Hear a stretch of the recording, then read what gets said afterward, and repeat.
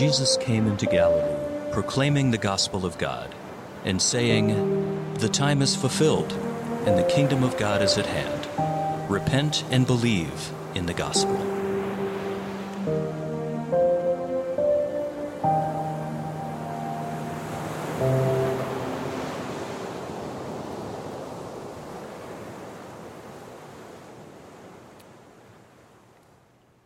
Well, in the summer of 1974, actually the end of the summer, fall of 1974, right about the same time I left home to go away to college, my family moved.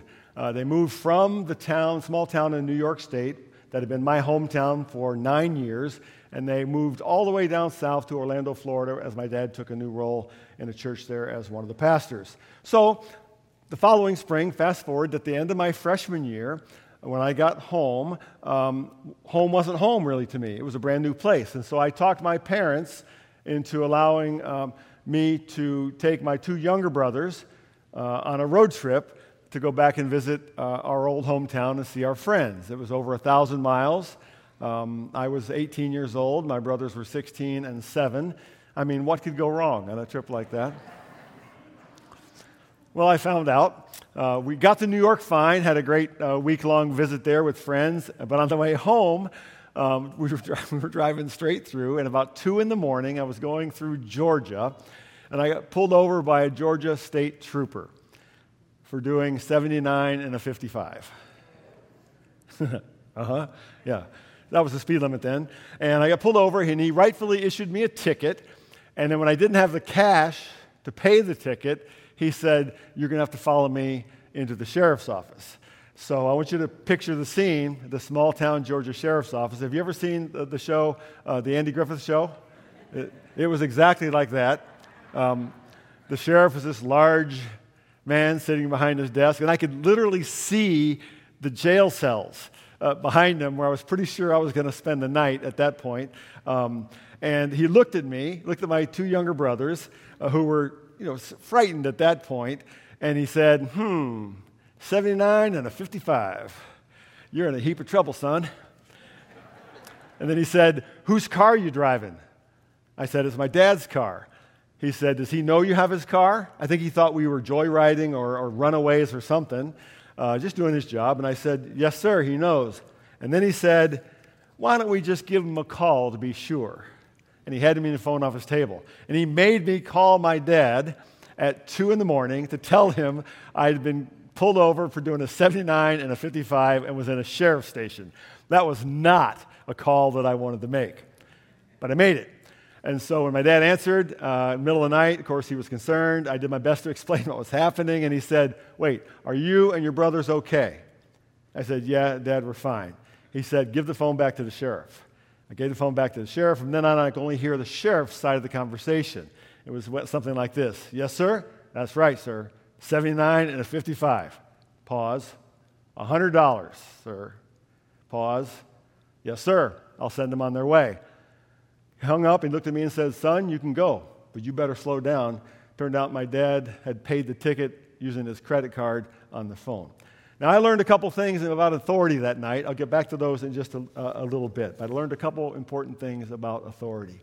We're in a series now from the Gospel according to Mark called Following the King. We're going to be in this series for most of this year, all fall and then through the spring, all the way through Easter. Last week, Pastor Jeff got us started by saying the Gospel of Mark is answering 2 primary questions. First, who is Jesus? And secondly, what does it mean to follow him? Now, Jeff also said something interesting. He said, the question is not what we make of the Gospel of Mark. The question is what the Gospel of Mark makes of us. And which, by the way, is why we've created those little Gospel of Mark journals, so you can more intentionally follow along, reading the text on your own. For many of you, it's a well-known story, but it'll be fresh again as you read through it, and you can mark in it. You can make lines, you can make circles, you can ask questions in the blank sheets. And my encouragement would be to try to read ahead by a week or so in the story, so you can write your own questions and make your own comments and allow the Scripture to speak to you. And then you come and hear us present, and you can fill in the gaps as we present the sermon. So I hope you'll use these journals. Jeff said in chapter 1, Mark tells us that Jesus is the Christ.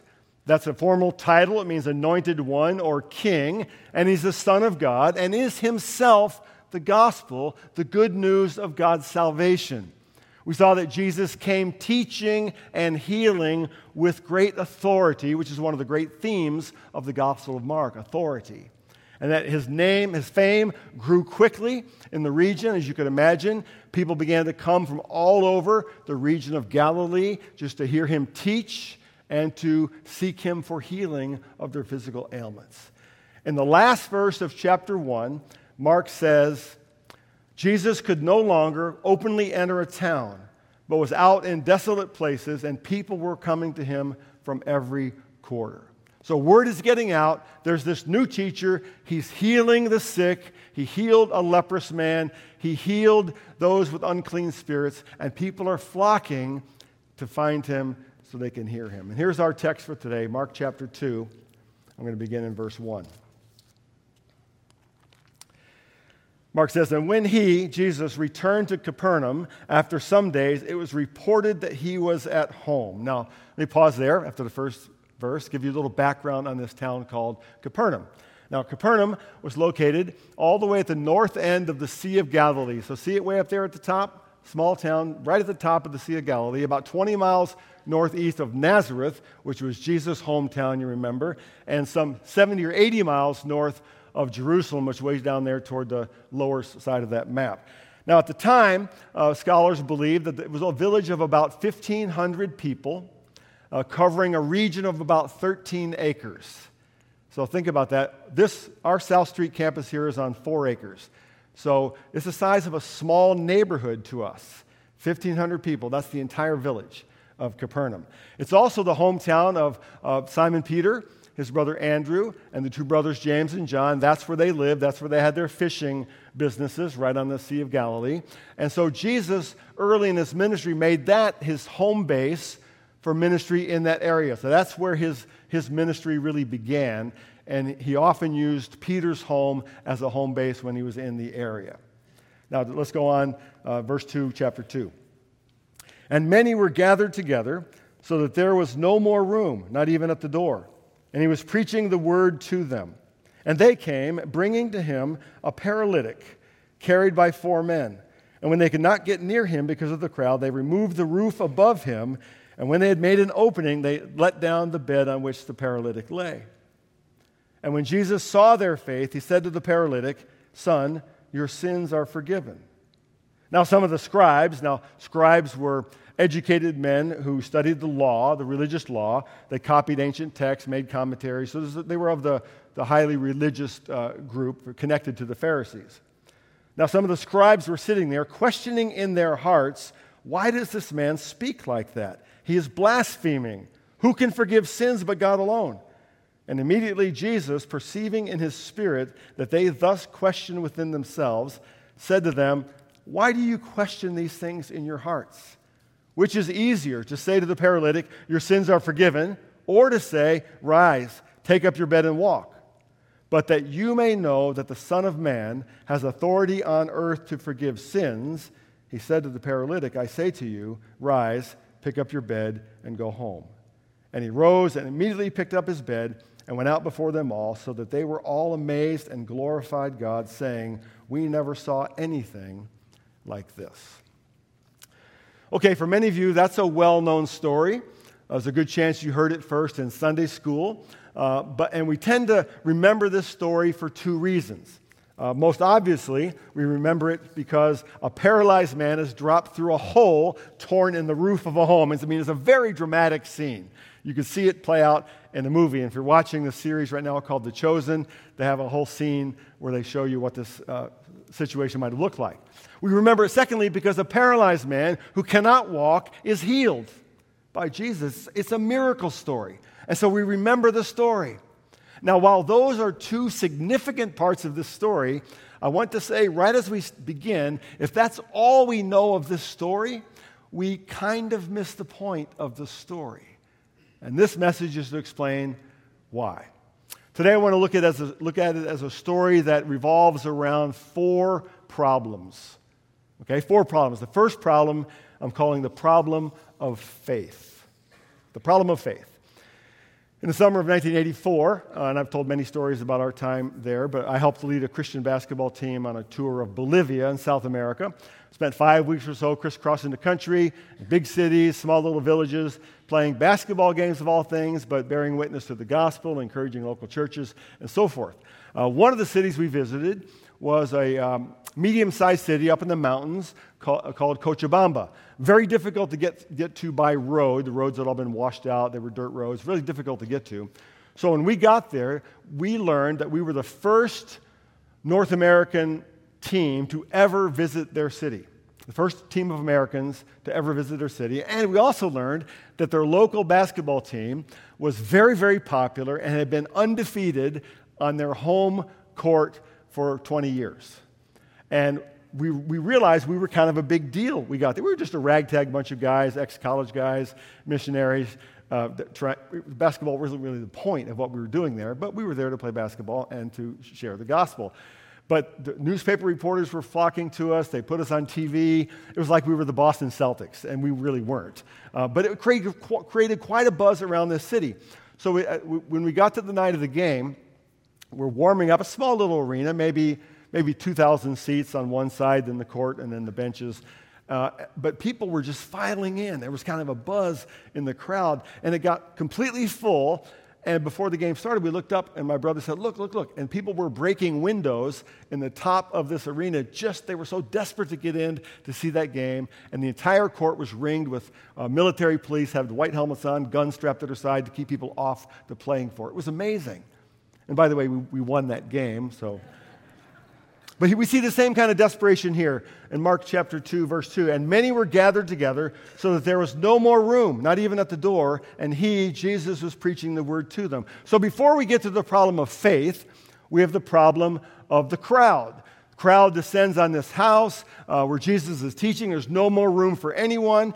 Now, we don't know for sure, but there's a good chance that this story takes place actually in Peter's home. If you travel to the site of ancient Capernaum today, and Jeff and I did this a few years ago, you can actually see the excavated foundations of what many archaeologists believe are the foundations of the compound where Peter would live. It's hard to see, but you can see kind of the stone foundations there. This is a little more modern rendering of what that compound might have looked like. Not big, probably not even the square footage of one of our homes today. Made of 1 story tall, made of stone walls, and the ceilings would have been made of a combination of tree branches and thatch, kind of straw, maybe some tile. And this was not a large home, so 20 or 30 people was enough to make it a real crowd. Verse 3, and they came, bringing to him a paralytic carried by 4 men. Here's the next problem. There's a paralytic is brought before Jesus. Now, the word points to any number of physical ailments. We don't know the exact medical diagnosis. We just know the man had a very serious physical problem that did not allow him to walk on his own.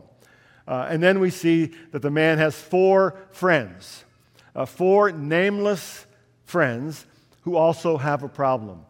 And their problem, I'm calling the problem of faith. They know just 2 things, as far as we know. They know something about Jesus. They know he teaches with authority. That's what they've heard. And they've heard that he can heal the sick. That's all they know about him. But they also know something about their friend and his condition. They know that he is both helpless and hopeless.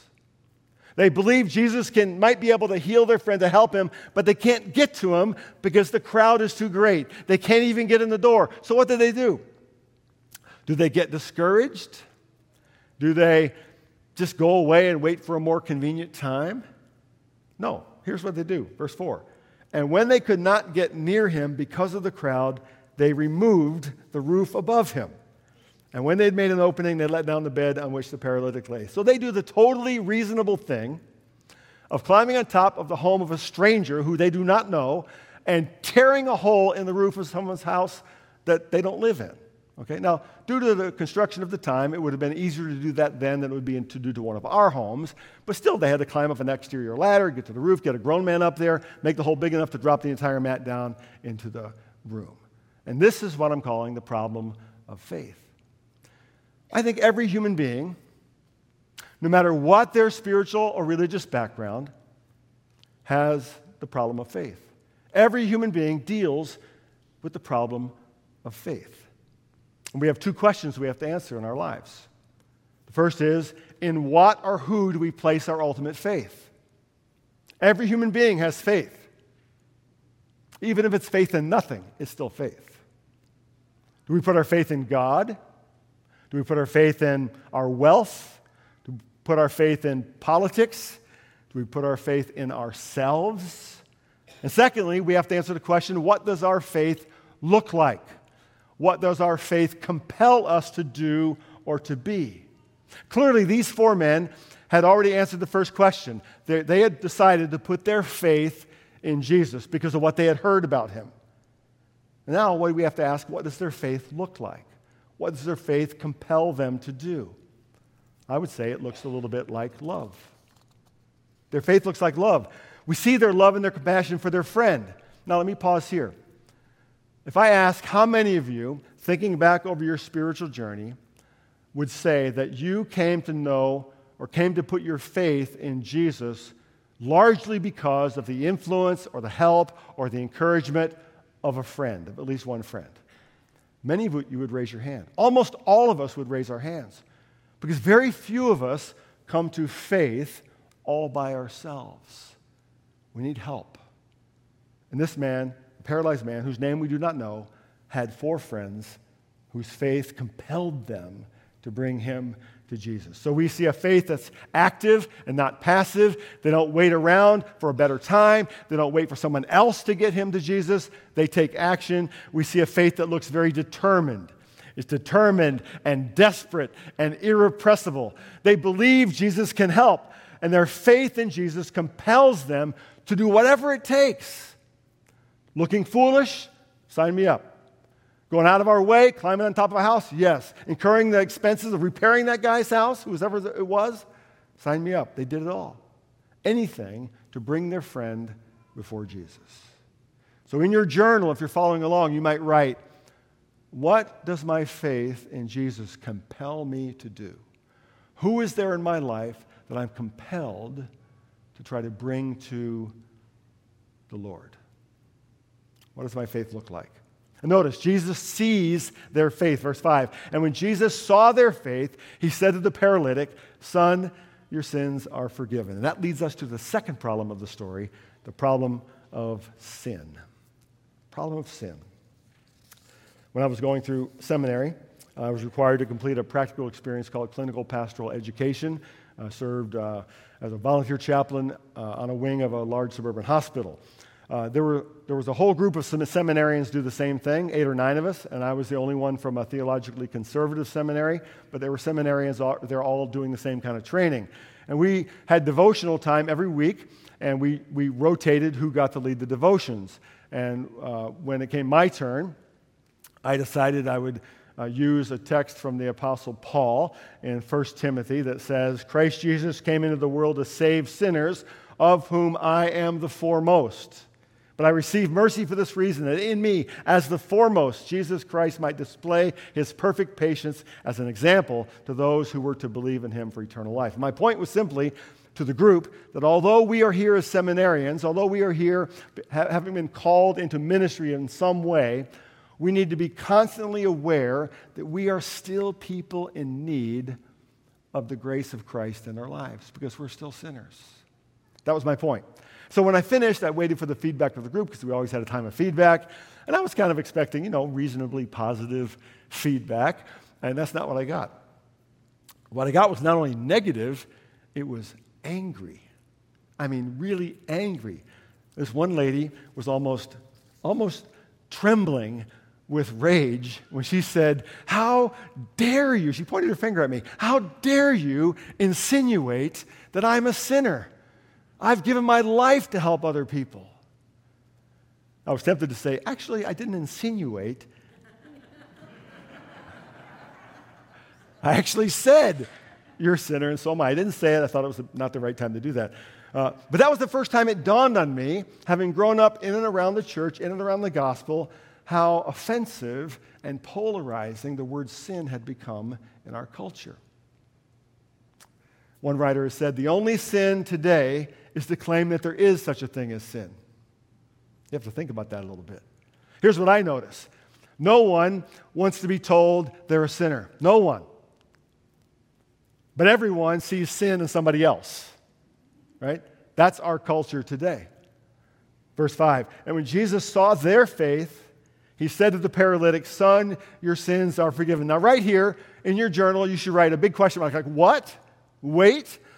Why does he say this? This strikes us as surprising that Jesus would say this to this guy. He's obviously suffering from a physical issue, a serious condition. So why does Jesus forgive his sin? Now, not only is this surprising, we have to also see this as a shocking moment in the whole story of the New Testament. In fact, this moment right here, chapter 2, only the second chapter of the Gospel of Mark, is why Jesus winds up on the cross some chapters later. We're going to see this more clearly in the next couple of weeks. This is not why the friends tore a hole in the roof of that house. It's not. It's not what the paralyzed man was hoping to hear from Jesus. It's not. This is the first thing Jesus says to him. So we have to ask the question, why? Well, I think two reasons. First, Jesus knows something about this man, something that he doesn't know, and something that his friends don't know. Secondly, Jesus is also claiming something about himself that no one in the crowd yet knows. So what does Jesus know about the paralyzed man? Jesus knows that this man's physical problem, his paralysis, as painful and as debilitating as it is not his greatest problem. Let that sink in just for a moment. The truth is, we live today in a culture that worships at the altar of physical health. We do. We are one of the first societies in the history of the world to both expect and demand a pain-free existence as our right as human beings. If I have a headache, I take Tylenol. I feel better. Right? If I have a toothache, I go see my dentist and he fixes it or she fixes it. If I have arthritic hips, I get them replaced and I can walk without pain again. It's our expectation. It's our right. Think for a moment about the content of most of the prayers that we pray here in worship, or most of the prayers we hear prayed. Don't most of them have to do with physical pain, relief from illness, healing? Now that's a good thing. Physical healing is a good thing. Health is a good thing. Praying for those things we're invited to in Scripture. But Jesus is saying to this paralyzed man and to us that that's not the most important thing. It's not his greatest problem. And I wonder sometimes if we really believe what Jesus is saying here. Pastor Joe Scavato and I were meeting over the last couple of weeks preparing the sermon he's preaching at Kesslinger today. And he asked an interesting question as we were talking. He said, what do you think? If the story ended right here, with Jesus saying, son, your sins are forgiven, would the story be complete? Would we be satisfied with that story? Would that be enough? The truth is, in this story, Jesus is saying, if the story was only about the healing, then it wouldn't be complete. Let's consider a little bit different perspective. We hear a great deal in our culture today about social justice, which is a good thing. The Bible tells us that the God we worship and serve is perfectly just. He calls us as his people to be a people of justice and mercy. But while there is economic injustice in the world, that's not the greatest problem in the world. While there is racial injustice in the world, that's not the greatest problem in the world. While there are all kinds of isms in the world, racism, sexism, ageism, you name it, those isms are not the main problem with the world. They're just symptoms of the main problem in the world. The Bible teaches us, and Jesus is teaching here, right here in this story, that the greatest problem in the world, the greatest problem in each and every human being is called sin. This is the first issue Jesus is getting at. And if we start with anything else other than the depth and the nature of our own sinfulness, we do not understand him or the gospel he came to proclaim. We don't understand. And the Bible teaches us we have two problems when it comes to sin. All have sinned. All have sinned. Even though we try to deny it, don't we? We try to blame it on something else. We try to blame it on society, or blame it on our parents, or blame it on how we were raised, or blame it on our economic situation, or blame it on something else, or we try to compare ourselves to the other really bad people out there. We often say, well, at least I didn't kill anybody, right? We still know that we're sinful. We know it's there. That's our first problem. The second problem is we don't know what to do about it. We can't make it better ourselves. Jesus is addressing both of these problems because he's claiming something about himself. And that leads us to, thirdly, the problem of authority. The problem of authority. Back to my story of being pulled over in Georgia for speeding. I said I learned a few things about authority. Well, here's what I learned. I learned that Georgia State trooper had the authority to pull me over and to give me a ticket for speeding. I learned that sheriff had the authority to detain me and to make me call my dad. And I learned that my dad had the authority and the resources to pay my debt. I learned all three of those things in one night. There may not be a greater and more contemporary issue in our world right now than this, the problem of authority. We see it all around us every day, I think. I would say it's the greatest issue of our current cultural moment. Who has the authority? Who has authority? And better yet, which authority can we trust as telling us the truth? Who has the authority to make us wear a mask? Who has the authority to make us get vaccinated? Who has the authority to fill in the blank, make us drive 55? Who has the authority? At least part of that issue has to do with truth. Who is the authority of truth? Our culture has moved over the last generation or two from an understanding of authority coming from outside ourselves, authority coming from outside our culture, from God, for example, or government, for another example. Now we see authority as coming from inside ourselves. We see our own selves as a source of truth. We hear it all the time. Speak your truth. Be true to your truth. What's true for you doesn't have to be true for me. That's how our culture has changed. And that's a problem of authority. Mark 2, verse 6. And now some of the scribes were there, questioning in their hearts, why does this man speak like that? He's blaspheming. Who can forgive sins but God alone? Let me stop there. Are they wrong? Well, no, and yes. They're asking the right question, the question of authority. Who can forgive sins? It's a question of authority. And they give the right answer, God alone. But where they're wrong is, they don't yet know who Jesus is. And that leads us to the fourth problem, the problem of Jesus. Verse 8, and immediately Jesus, perceiving in his spirit that they thus questioned within themselves, said to them, why do you question these things in your hearts? Which is easier to say to the paralytic, listen, which is easier to say to the paralytic, your sins are forgiven, or to say, rise, take up your bed and walk? So I'm asking you today, which is easier? I'll wait. But that you may know that the Son of Man has authority on earth to forgive sins, he said to the paralytic, I say to you, rise, pick up your bed, and go home. And he rose and immediately picked up his bed and went out before them all. So they were all amazed and glorified God, saying, we never saw anything like this. So several things to notice here. First, Jesus knows what they're thinking. I'm not sure he needed divine insight to know that. I mean, these were scribes. He knew what they believed. And Jesus knew that they knew that the only one who has the authority to forgive sin is God alone. Jesus knew that. They knew that. Everybody's clear here. And then he refers to himself as the Son of Man. And this is where the story gets dicey. This was Jesus' favorite way of referring to himself in the Gospels. He does so over 70 times in Matthew, Mark, and Luke. Why? Well, the Son of Man was understood to be a messianic title of authority. It's found in the book of Daniel. Jesus is saying, by using this phrase, Son of Man, he's saying, not only do I have the authority to teach, not only do I have the authority to heal the sick, I have the authority of God to forgive sin on earth because I am the Son of Man, I am the Son of God, I am in myself God. Now you're going to see here, Jesus is picking a fight.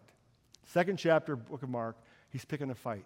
We're going to see this more clearly as the story unfolds, but Jesus knows exactly what he's saying, and he knows who he's saying it to, and he knows how they're going to respond.